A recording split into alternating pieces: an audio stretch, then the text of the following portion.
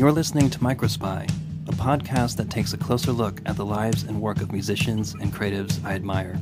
My name is Eric Rattensberger. In this episode, I speak with Mike Taylor, guitarist of the seminal hardcore band Page 99. Mike and I share some punk rock history, having played numerous shows together in our band's earlier years. From playing food co-ops, the flat bottom of a half pipe, to our band sleeping on the floor of an old movie theater somewhere in Virginia, our memories are fond and plenty. Mike's fluency of music is inspiring. We talk about his love of hip-hop and how shows like 120 Minutes and Yo MTV Raps changed the way he consumed music as a kid. We also discuss the origins of Page 99 and their recent tours that raised money and awareness for organizations supporting equal rights for all. So without further ado, here is my conversation with Mike Taylor of Page 99.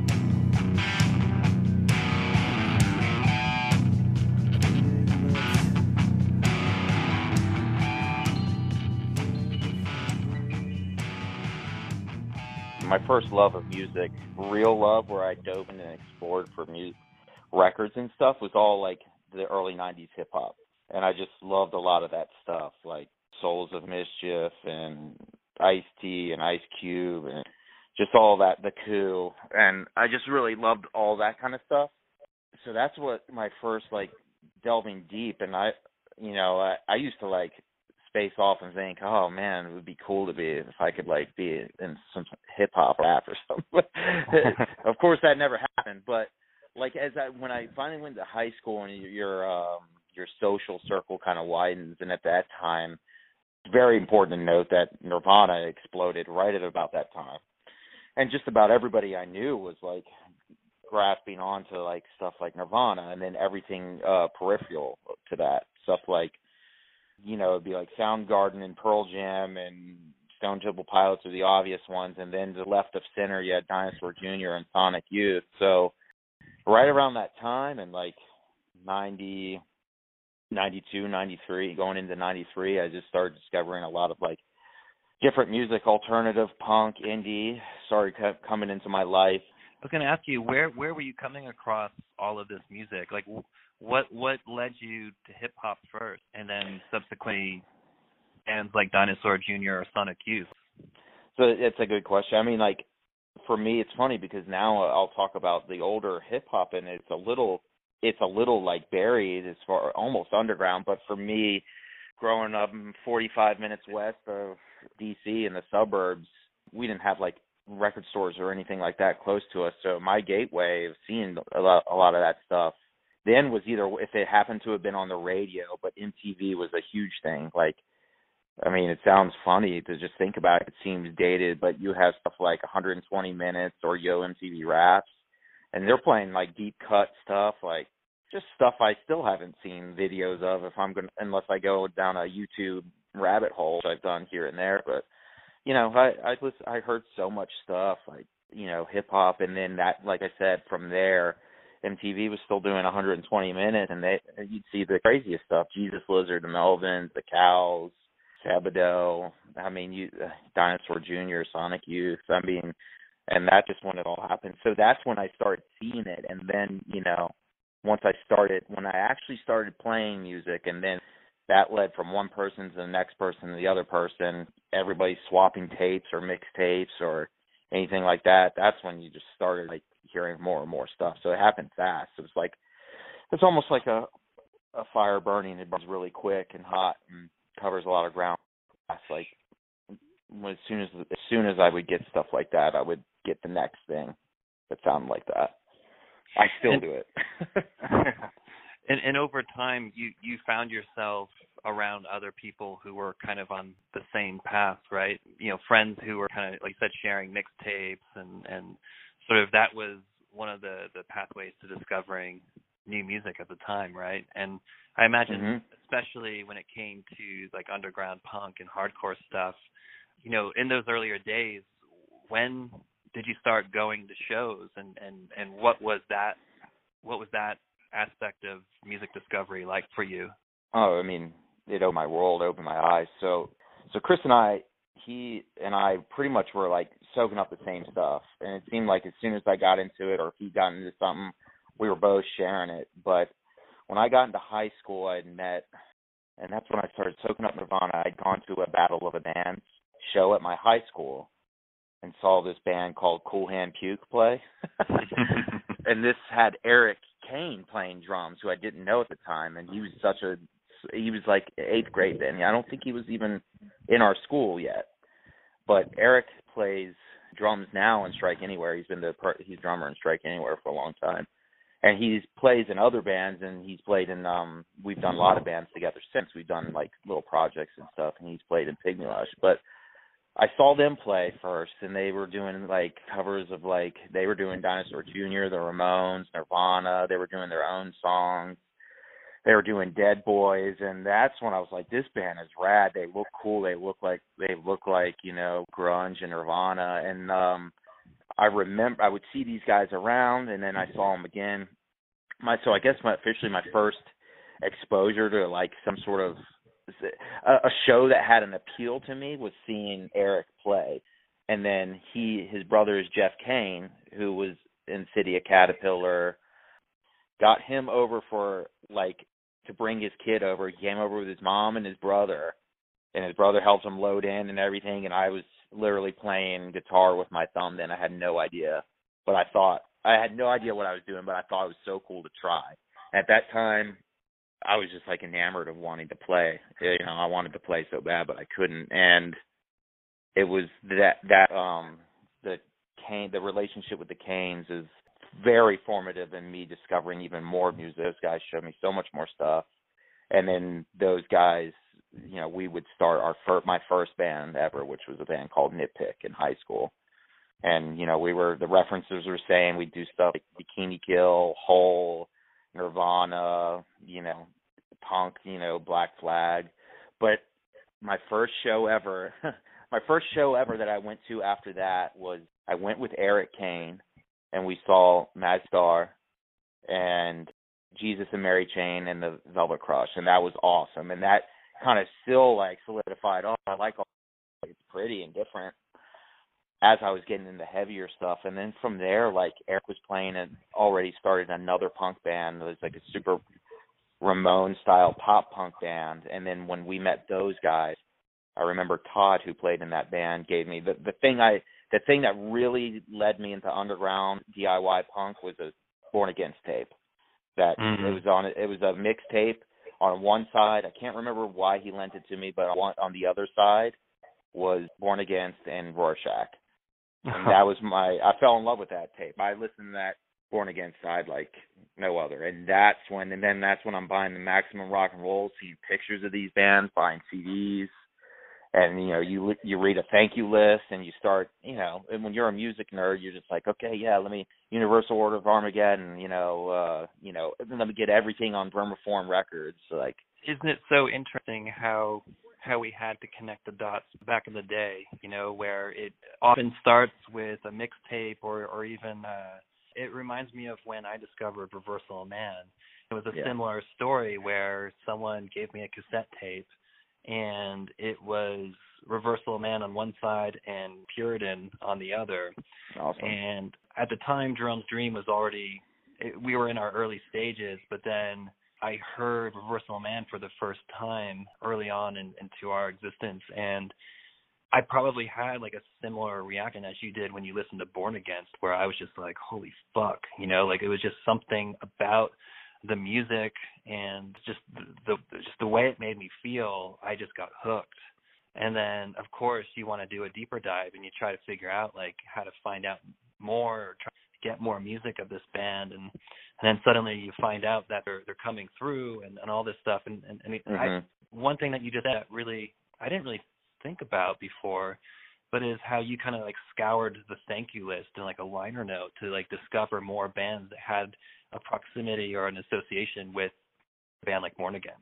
Yeah, I mean, like the early version of Spotify. Right. It 100%. I mean, it could be, scouring the thank you lists and maybe even collages of flyers of other bands they played with. You'd just be like, well, I want to know what this band sounds like. I mean, early too, Nirvana reading "Come as You Are," or what's the book that's so good, the quintessential Nirvana book. That's where I found out the Scratch Acid Jesus Lizard, and and like Sebado. And, you know, it's funny to think that, you know, Kurt Cobain wears a Sebado t-shirt and you're hooked for life. It's like, oh, yeah, this is perfect.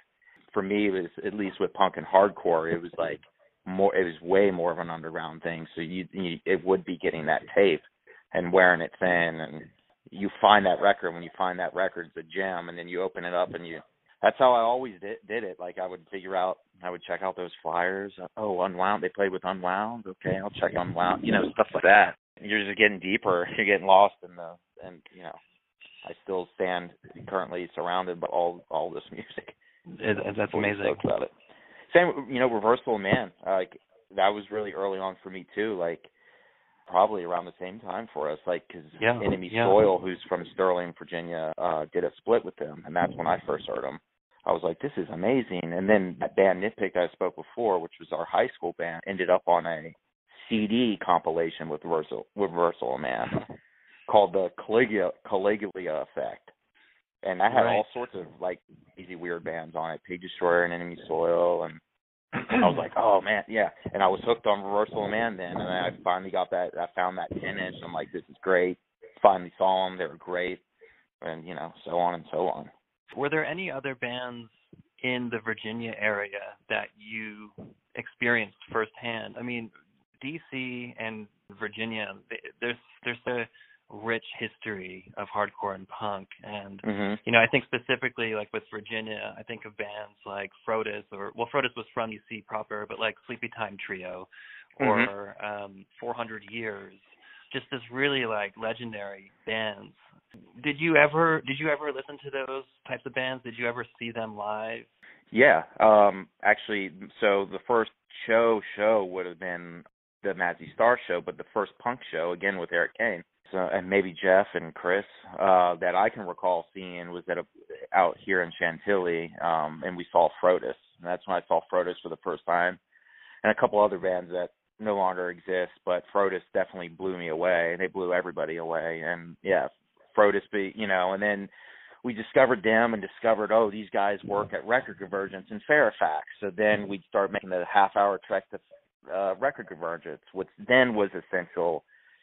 And that was pretty much a DC hub. It essentially was like, if every Discord, Teen Beat, Kill Rock Stars, K Records album you need to own. They were like, you know, I ate that. I soaked that up like a sponge, and they did shows. So I had the pleasure and good fortune of seeing this like a ton. They were definitely influential with all of us very early on with their first, I think even before their first album, their demo tape was floating around when we first started seeing them. And then I remember when their first album came out, we were all just soaking it up. We loved it. And then followed the band for a long time, all the way up until they broke up, and then we'd get back together. I've seen them a bunch, and they're great. I never saw Sleepy Time Trio on their first run, but I did see a reunion, and since kind of like chatted with some of those people here and there, and yeah, I mean, we played once with 400 Years ages ago. And they were incredible. But I did really like those bands. But the one we saw the most was definitely Frodis. They weren't a Discord band, but you sort of associated them with Discord at that time. You would see a lot of the shows were huge in DC then. The shows were hundreds of people, 200, 300, 400 people. I know, and it's amazing to think that there was that kind of turnout back then for a band like that. And yeah, even my perception of Frodis was they were operating on their own playing field. They were so creative and just had a very unique take on like post-hardcore. And I think I saw them like once or twice, and I think Jerome's Dream actually played with them. We played with Frodis and Reversal of Man and Essuk up in New Hampshire. It was one of our first shows actually, and that was actually right after I had discovered that tape with Reversal on one side and Puritan on the other. So it's like it's interesting how there's almost like this parallel to like your relationship with Born Against and sort of what followed after that in terms of suddenly finding yourself not only discovering these bands in a record store or anything, but you're seeing some of these bands play live. You're eventually maybe even playing or sharing the stage with some of these bands. It makes you realize how tight knit this scene actually has been over the years, where suddenly everything seems accessible when you're in the thick of it. Yeah, to this day, I feel like because of the way punk has always sort of facilitated communication and community, I've always felt like I can reach out to folks and people in bands when if I ever just wanted to say, hey, I really love your band. And I've done that a lot, and to a lot of success, like, you know, I've established nice relationships and long-term relationships with a lot of people who in high school I found out about their band and Maximum Rock and Roll, and you know, again, like, completely humbled to have some of the you know, to have, you know, been around, get some insider stories from bands I've loved back in the day and stuff. And, you know, completely humbled. Sometimes I just have to shake my head that I've ever had the opportunity to do some of the stuff. I just think it's great, and I do think I owe it a lot to the idea of punk rock and how it's supposed to work and how people want to see it work.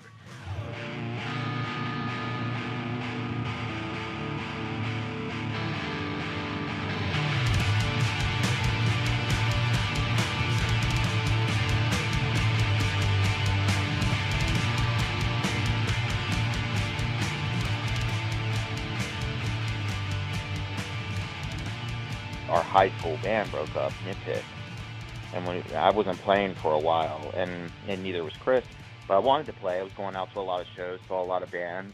We had a place. We actually had a place in Sterling. It was called Cage Community Teen Center, something like that, but their focus was putting on shows.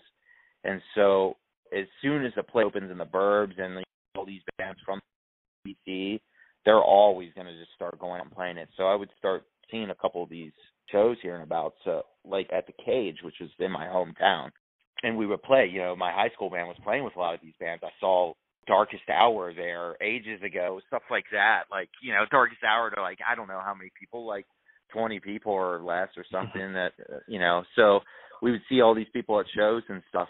So I really wanted to play, but in that time we met some younger guys, some younger punker guys. And one of them was Johnny Ward, who, you know, has played drums in Page 99 the whole time. And but what it ended up happening is that after Nitpick broke up, Blake, of all folks, but he's kind of always just been around and doing his own thing. But Blake, right towards the end of Nitpick, had started singing with just on the side and kind of joined. He was just like a good, like, vibe and just a good friend at the time. And he actually had asked Johnny to start a band. And they had their first, the very nucleus of Page 99 would have been on New Year's Eve, 1997, with Johnny and Blake kicking it in the wee hours before the clock struck 12. And they, like, Blake was playing guitar then and, like, showing Johnny some songs, and Johnny was playing drums. And he's like, well, hey, why don't I get, like, Chris and Mike here and, you know, to work on some songs. And I heard, like, maybe, like, some riffs that Blake had done, and I was like, this is cool.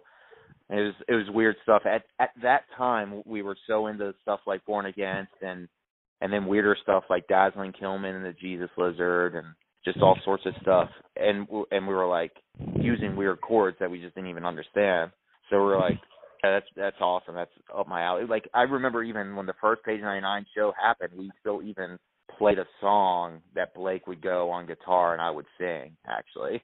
And that was just one song. But that night is when they started, and then I went over for first practice, and I had a couple songs, and I just showed it to them. And then I can't remember actually if TL, this player, who was also another friend from Sterling at the time, if he had started right at the same time or right before me. But at that time, Johnny was like, you know, he was still in high school. He was 16 years old and giddy about being in the senior punk band at that time. And he'd be like, oh, I'm in Nitpick. I joined Nitpick. And we're like, no, this isn't Nitpick. So that first lineup was just me on guitar and bass, Chris and Blake on vocals, and Johnny on guitar. And then our friend George played in a band with Chris called Possessed 13, and that was just like street punk, like pogo punk. And they were really, really righteous. But George was also another old friend from Sterling. And then we were like, hey, George, would you want to play guitar? And that's really the first group there, you know, me and George on guitar, Chris and Blake on vocals, Johnny drums, and TL on bass.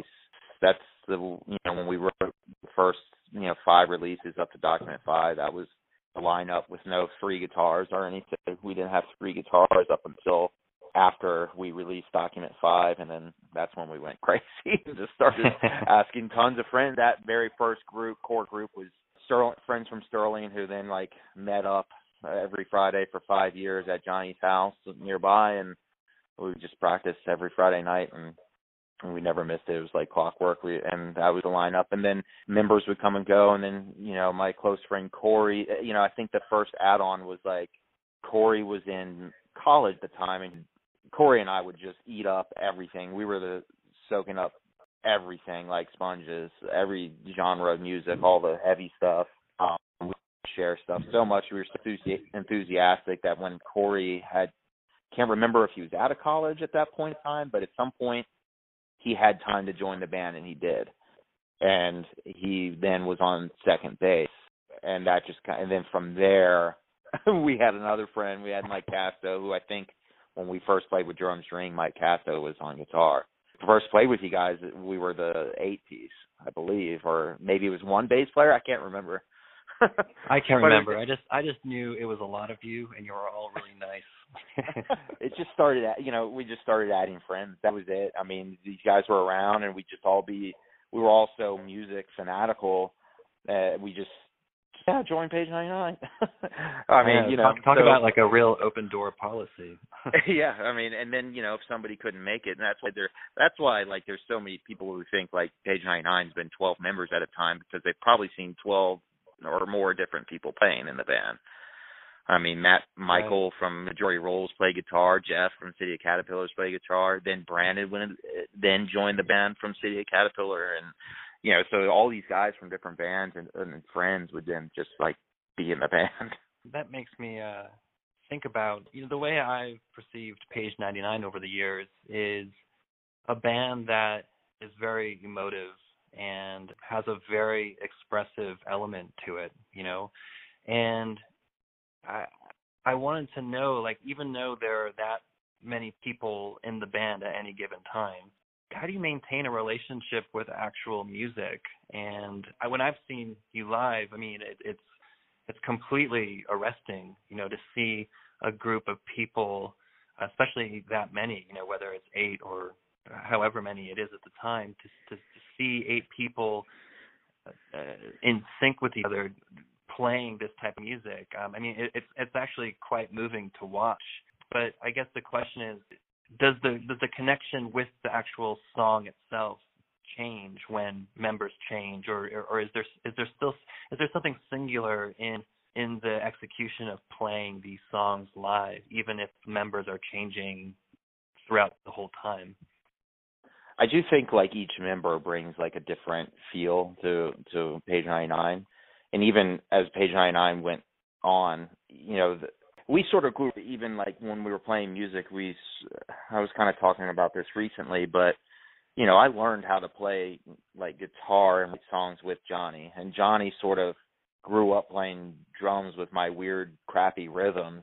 So we sort of got really locked in on playing what would be our style. I'd be like, oh, I know I can play this. It sounds like I don't know what I'm playing, but if Johnny plays with it, it'll sound good. And then, that's how we developed the songs sonically.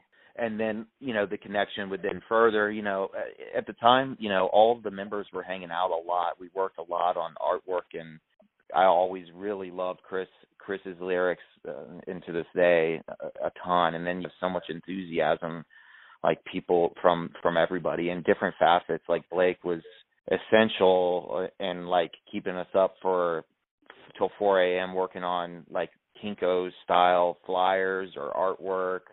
TL and George were both very like mechanically inclined, so they both can work on vehicles. They both actually had jobs. A bunch of us were the bums. They had jobs where they could like facilitate. So everybody, like financially, everybody had like different roles in the band that together. And I think we just all were really close and hanging out. So I think when you have that kind of connection and you're seeing each other every day and you're practicing every week, and at that time in your years when you're really, I mean, I'm sure you can relate to this, Eric, but like the moment you're starting to play music and you're thriving because you can't get enough of it, and you're sharing that moment when you've become a musician with this group of people, like everybody's 100%. And I think at the time when people would come and go in Page 99, nobody ever really quit. Everybody just kind of had other things they had to do, whether it's school or job. That's how members would change. But when they would join, the same feeling would be there, whereas like this was their time to play music. This is the time when it's every new record you get or something is a new idea that you sort of want to, oh, I love that. I'm trying to do something like this. So the enthusiasm every Friday when we practiced and, when we finish a song, it would be the new best song. You know what I mean? And so just, and when we'd start playing, I think the enthusiasm towards the music just showed, and we just always wanted it to be good. And everybody when Brandon joined the band, he really, he was coming from the school watching stuff. He's a little bit older than us and saw bands like Antioch Arrow, and he saw Born Against, which I'm extremely jealous of because I never saw him. And he would see like a lot of those bands, really emotive bands. When we started, we were doing theatrics. We used to wear all black. We dyed our hair black. I mean, I remember after Born Against happened, Men's Recovery Project happened, and I saw them a couple times, and I always liked how they just tried to stage a show. And I liked that they would try to make it an experience. So when we first started, we did think, well, let's all just look like a gang or like aliens or something, all cut from the same cloth or something. So there was a little bit of performance in theatrics in the very beginning. Like, we really liked the idea of messing with people, and by messing with people, we'd play like we'd all fall down at the last song and hit the ground and just let it feed back. There's video of stuff like that. And it's just silly. We're just thinking of different things we could do to mess with people just to make it strange.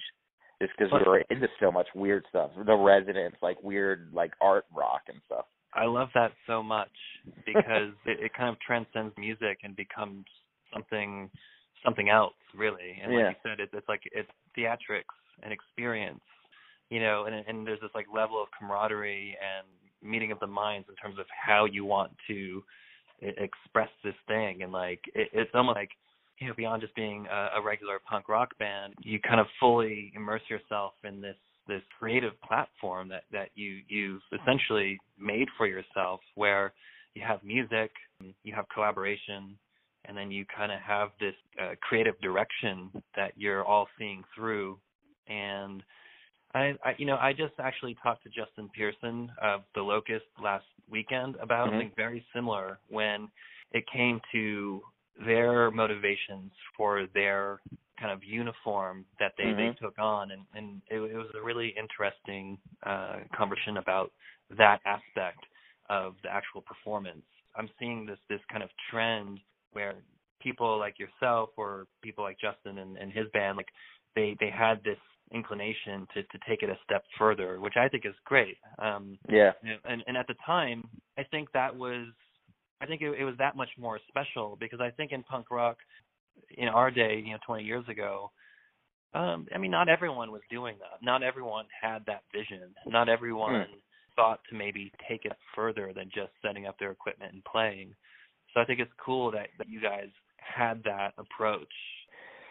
I like the idea of it. And, I think, when I started seeing that The Locust, because, all the times I saw The Locust was pre their costumes, but when I saw them doing the costumes, I loved it. I thought it was great. It reminded me of like Devo or The Residents or something, and I was like, this is super cool. Or like Kraftwerk, just putting on like the performance art of it, which I was just like, this is super cool. And they're just this extreme like weirdo band, You know what? The Skin Graft Records, they did all the bands on there.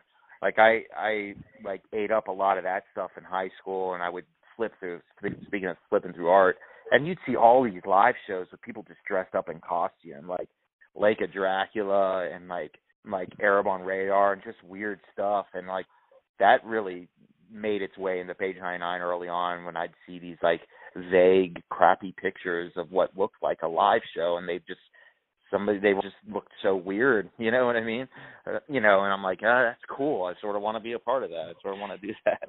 I was in the same boat where growing up in Connecticut and being around like a lot of old school hardcore and like metalcore and stuff like that. I mean, you know, Jerome's Dream definitely took the different paths, and we gravitated towards those same types of bands, you know, and even like beyond more aggressive styles, you know, we also looked to other bands that were on like Drag City or Thrill Jockey or you know, DeSoto Records, or you know, which is another you know, DC label. But yeah, so I think that's super cool, and you guys kind of carried that through your whole existence, huh? Like, was there always a mindfulness with the performative element and like the experiential element of Page 99? Was that always an important factor of the band? Yeah, I think it became that way. I think maybe when we started here, and it's silly, talking about it's funny, but to be completely honest, you know, you hear other people start talking about your band being these crazy, you know, and we're not. We're just normal people, but we're trying to put on a good show. I mean, and that's just what comes. That is just, you know. But even when we played all these reunion shows, we're definitely like, well, we still want to be the Wall of Sound. We want it to be obnoxious. We want to put too many cabinets up when we know we're old enough now to understand it sounds better with less cabinets. You know what I mean? You kind of grow up and you learn a little bit more, but we're like, no, it's part of the show. It's part of like what Page 99 was, and I sort of want that experience to still be there. You know, the amps and all that equipment become part of your family too. It had a presence.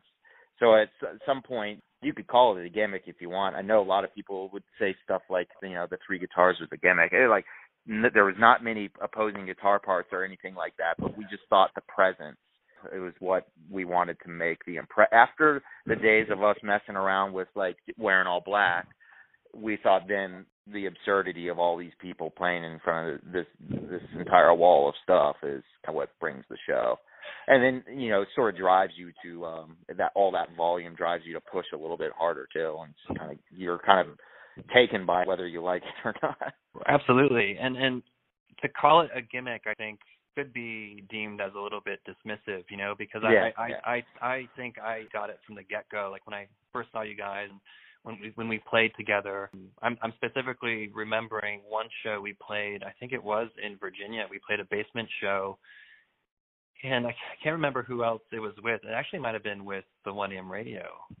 And Richmond, I think. I know we played with y'all in Richmond for sure. Yeah, I think it was a Richmond show. I just remember this wall of amps that you guys had.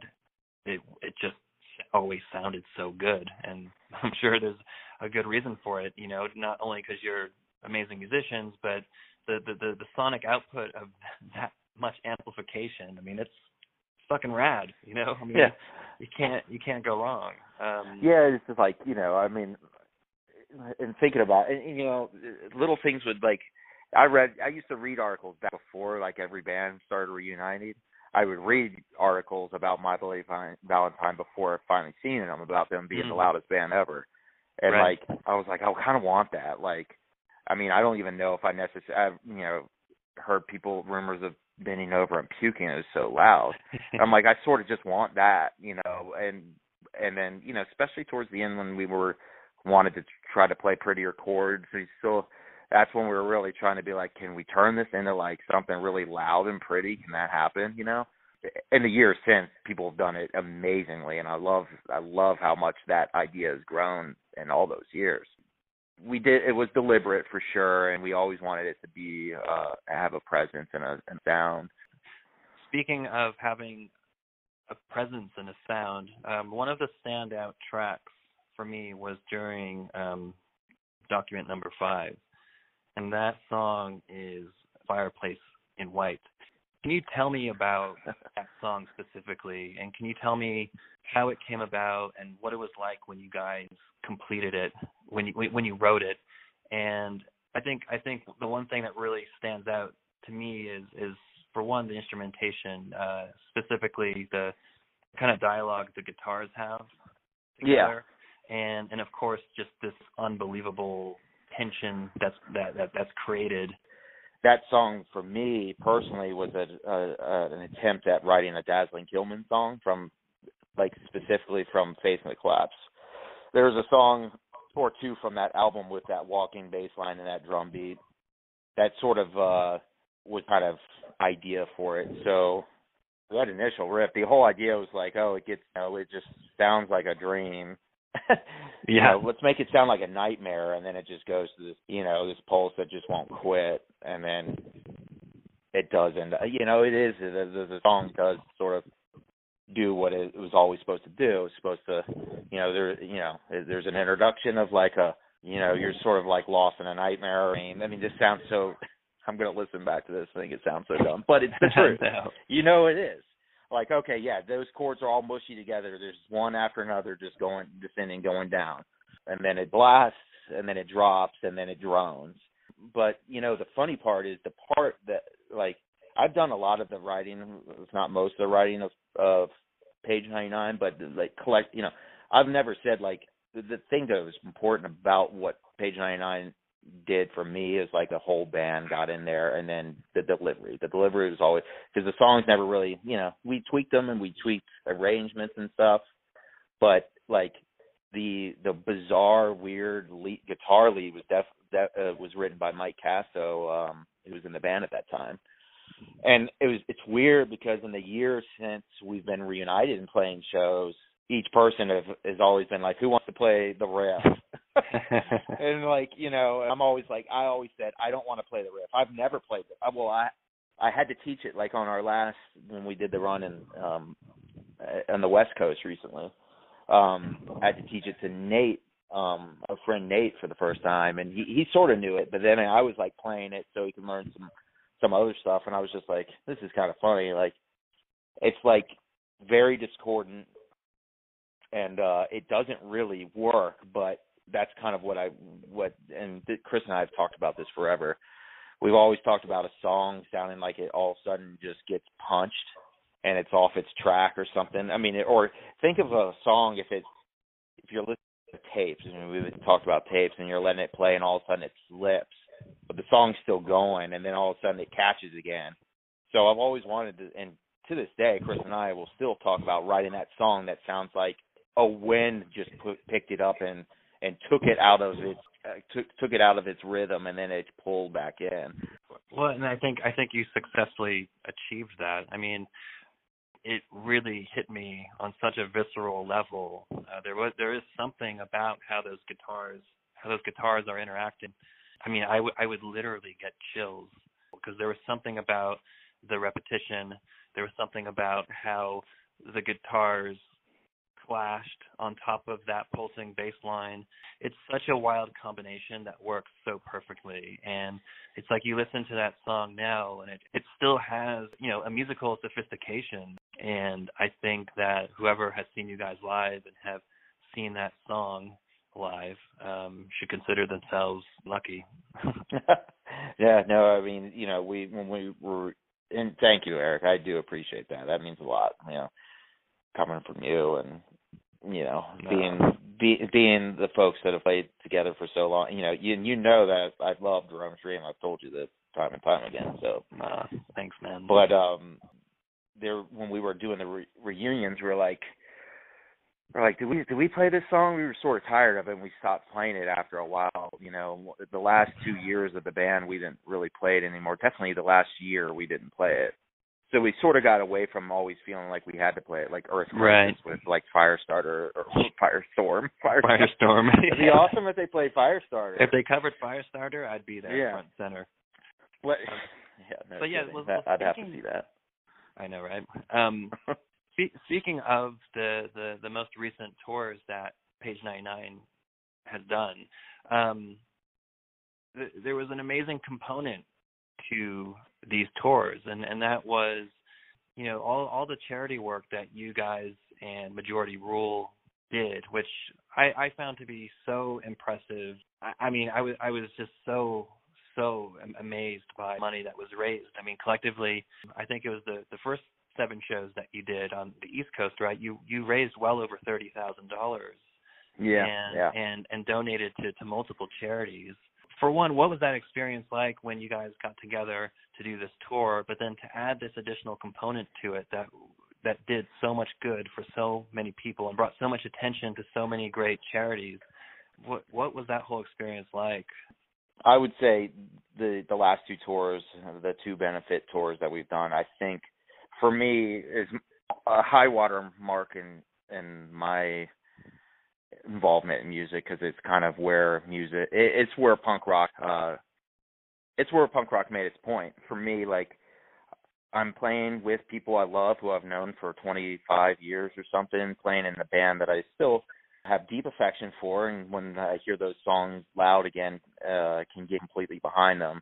But this time you get to use this band in a way you've never been able to use it before, and it's like the idea to try your best to give. It sounds cheesy, but it's so real.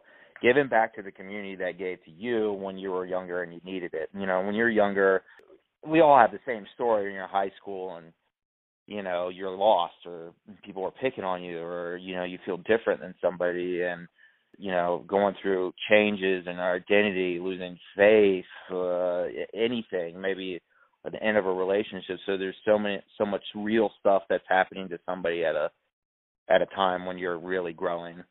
And for me, during all those times, I felt like punk rock was there, and like to be able to turn around and use loud, insane music that would never make it 99.9% of people's ears, and raise enough money to make a difference for people who really need to be heard, and like have those folks be like, oh, this is, and we appreciate that you're doing it. And you know, growing up in DC, you see it all the time. So this is kind of funny to say, but in some ways, I've become desensitized to a bit. Oh, it's a benefit show. Right. Oh, it's a benefit show. Fugazi, I mean, you know, Fugazi and Discord, everything in Positive Force. There's always been so much good benefits in DC. Like benefits that are a part of punk in DC. If you grew up in this area, you played a benefit show. But in a way, it fell on deaf ears for me when I was just young. I just kind of cared more about playing, but I always was like, oh, you find out the benefits for it, cool. Maybe you don't care about it. I mean, I always thought it was cool, but it would be dismissed, maybe, almost. And then with the current, you know, landscape? Yeah, exactly. Thank you. The current landscape of our country and everything, and the president. It's gotten dark, and it's really highlighted how important it is to come back like you never have before with raising money and making voices that aren't heard, and giving them their support no matter what, 100%. Like support from this one, punk rock counts the most. That's why we did it. You know, when we decided to get back together, we always sort of wanted to get back to to play again because we liked it. So when our first reunion, we were just simply asked, and it had been long enough that we're like, yeah, let's do it. So we played 2 shows, and that was that. I didn't really think the band would ever do anything again, but maybe on the heels of seeing City Caterpillar reunite, and then at the same time, Malady had played with them, I was just like, it just kind of got the wheels turning. I was like, how can we do this where, you know? And then it was Katie Otto who hit me up, and I think if people know Katie Otto in our scene, she's been involved for years and years, and she's done a lot of beneficiary and charity work herself. And she and Blake both bumped into each other and like, you know, you should get Page 99 to do some shows and just benefit. And then Blake me up, and she's like, Katie Otto said that we should do this. I believe that text literally hit me on a day when I was reading some article and completely disgusted by something I had read. And then I said, hey, let's talk about this. And then she's like, really? I was like, yeah, I mean, what could we do? And, you know, that's where the ideas started flowing. And my first inclination is like, well, to do this again and we're going to play more than one show, like I really want to play with Majority Rule, who's always been our brother-sister band. Soulmates is something I've always referred to. So, and I've always wanted to see and play with them again. And when we approached them and said that, you know, they'd be benefits and we could raise more money if we did it together, and all across in all the different towns. We can bring more, but we can get old bands to come out, and we just raise more and more money and make a serious dent in this. It's not like trying to pat ourselves on the back, but it's like it got us together in a way we haven't been together to get in the van and play. We realized the end of all this, when we've done all this and it feels so good, you're just sitting around and you're talking about how you guys have known each other for 20 years. And we've always sort of been around each other and satellites of each other personally.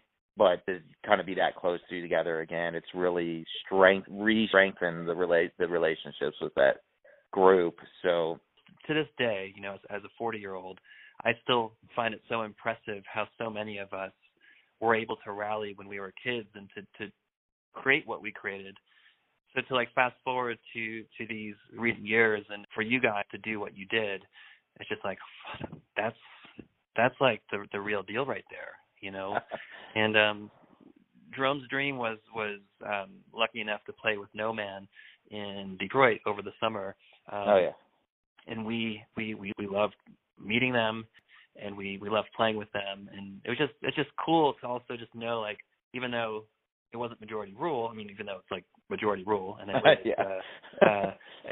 but it's just cool to know the history behind a lot of these people and the things that they've done, and that's why I to this day still admire bands like Page 99 or bands like The Locust or bands like Orchid, even like Will, who's still recording bands and has his studio up in Massachusetts and still has his involvement with this idea of punk and of course evolved over time. But I feel like Will will be the last standing punker from the he will be like when the Earth will discover Will somehow is still there.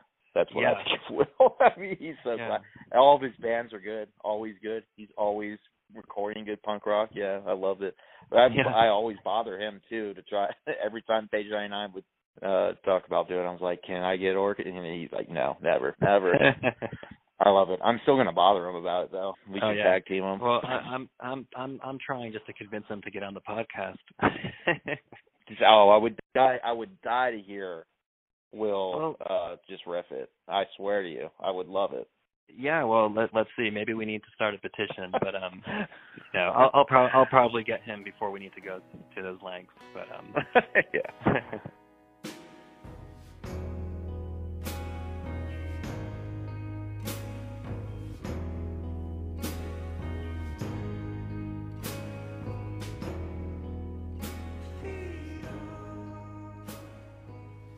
Gosh, we can talk forever about Page 99, but before we wrap up this interview, I would love to know a little bit about what happened after Page 99 and the entry to Pygmy Lush. And it's interesting because it's sonically so much different from Page 99, but there's still this visceral quality to the songs that I find myself having, like a visceral effect. I think it's A Good Day to Hide is one of the tracks that I absolutely fell in love with.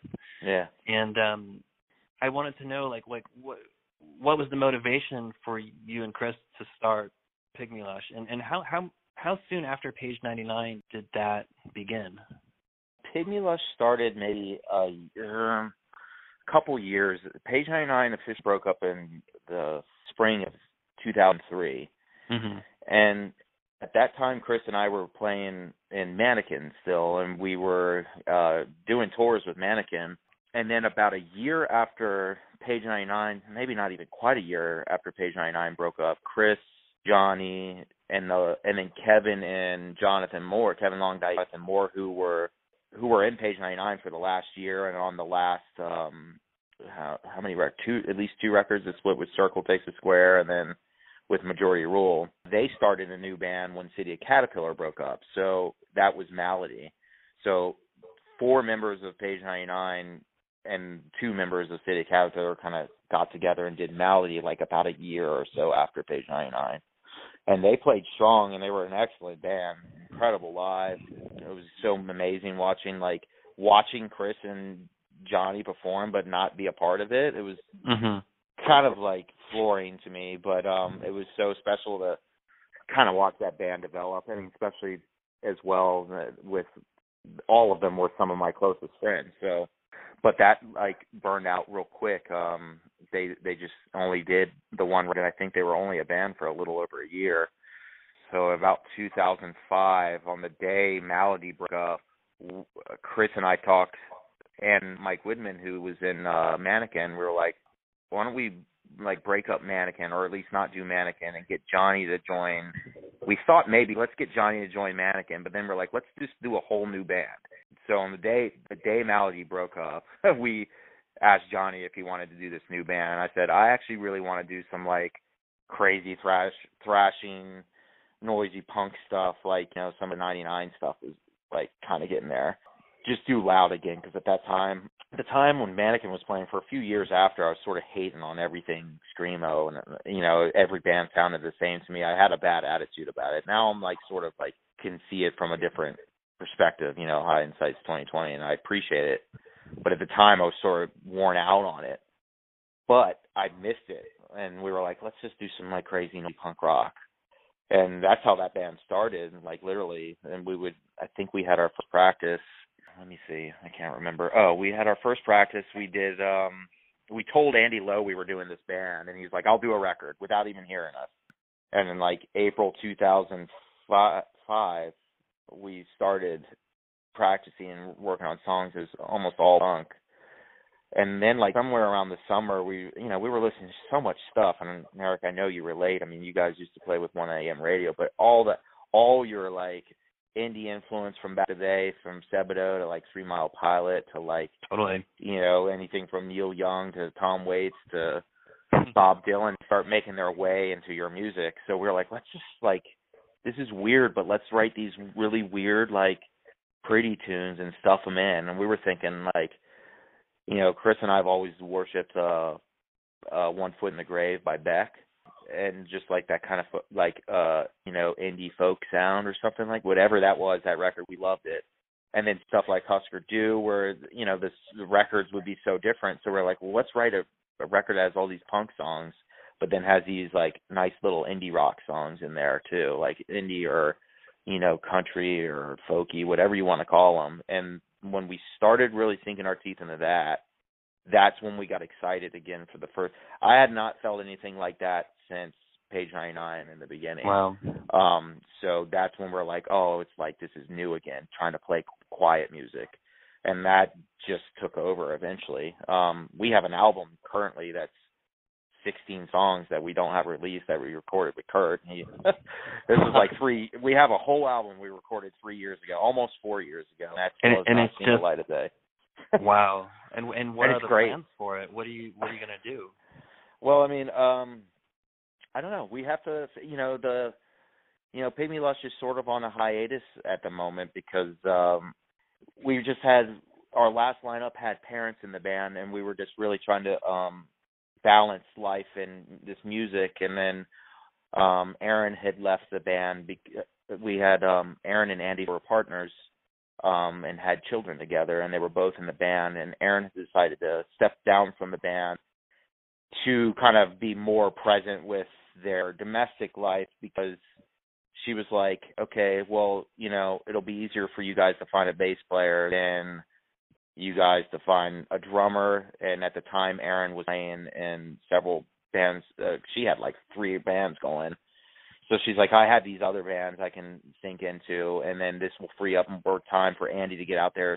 It was just like a really adult move, and for no reason or, no rhyme or reason, we just have not done anything since then. I think maybe those 99 reunions happened, and that really kind of took precedence for a little while. But we keep talking about, hey, we got to figure out this album. So we recorded this full album with Aaron. So it's funny because Aaron and Chris both play bass on it. So it's 2 basses, 2 guitars, and drums. And some of it's really heavy, but it's pretty heavy. And then then we have like and then we have some righteous punk rock on it, and like 1 or 2 really pretty quiet songs. So it's really a nice blend of everything that band's ever done in one. And I do hope sees the light of day. I mean, even if I have to put it out myself, which it has to necessarily one way or the other. But with Love It though, Haram, who I played with, Matt Michael from Majority Rule, we did that band together for a little while, for years, and they knew Brian from Love It, and that's how that connection happened. And at that point, when I was doing Haram, that's when Pygmy Lush started too. We started playing all this quiet stuff, and Brian just really he's real responsive to the quiet stuff. That's when he asked if we wanted to do a couple records, and we're like, oh yeah, definitely, So the relationship still stands, and our last record, the one we wrote and did with Kirk a couple years ago, is supposed to be out on Robotic Empire, but I know, Lindsay from Robotic Empire and I have talked a bunch about maybe here's the funny thing is, like, we don't want the record released because we still want it to have an official release, but she needs to make her money back for that record because they paid for it.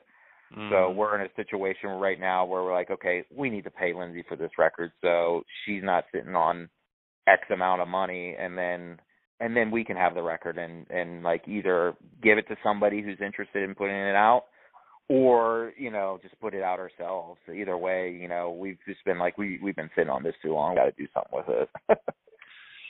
We definitely want to do. Yeah, we've talked about it, and in fact, have told ourselves in this new year we have to play.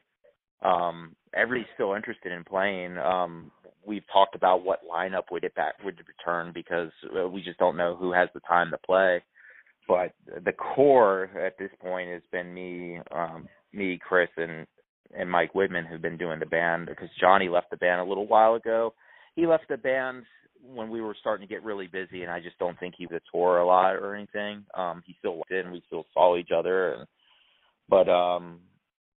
And when our last time we played, which is 3 years ago now, when we did the Mallard and City Council reunion, Johnny joined us on stage for a few songs, which is to play we played Good Day to Hide and stuff like that.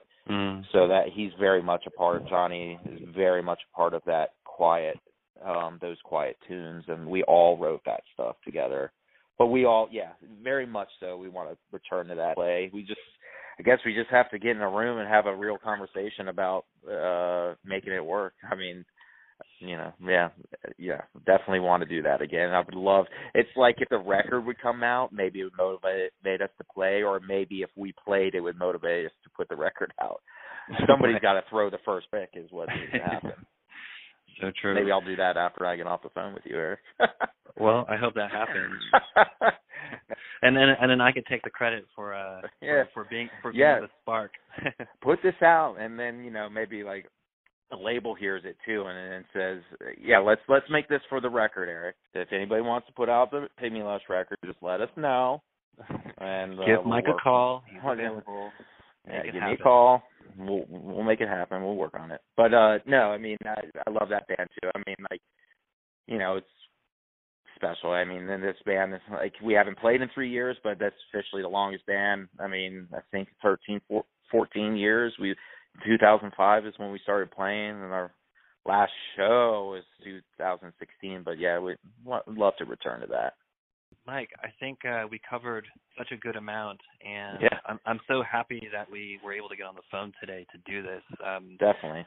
I feel like we could talk into the night. There's so much to cover, and there's so much to even reminisce about. I mean, my God, I know there's so much that we haven't covered, and who knows, maybe I'm going to have to have you back on a part 2 follow-up, especially when Pygmy Lush is doing their world tour and the record is out. And and Jerome's Dream, Pygmy Lush have a little run. Yeah, there is just a casual run, But yeah, this is episode number 5 of Microspy, and Mike, I really appreciate you being a part of this. I'm so glad we got to catch up a little bit, and hopefully I will be seeing you soon. And it has been a long time, so it'd be so rad to just like have a coffee or a beer and catch up and 100%. So maybe thank you for asking me to do this. It's, like I said, my pleasure to chat with you over old times or anything. I'd even on the opposite love to ask you about all the Jerome's Dream stuff. So we're gonna have to chat some more.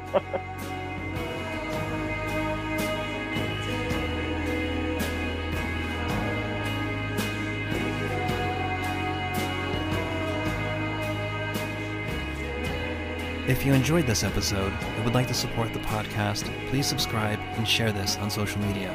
You can also make a donation, buy a t-shirt, or simply send me a note of encouragement. That's always nice. Thanks for listening.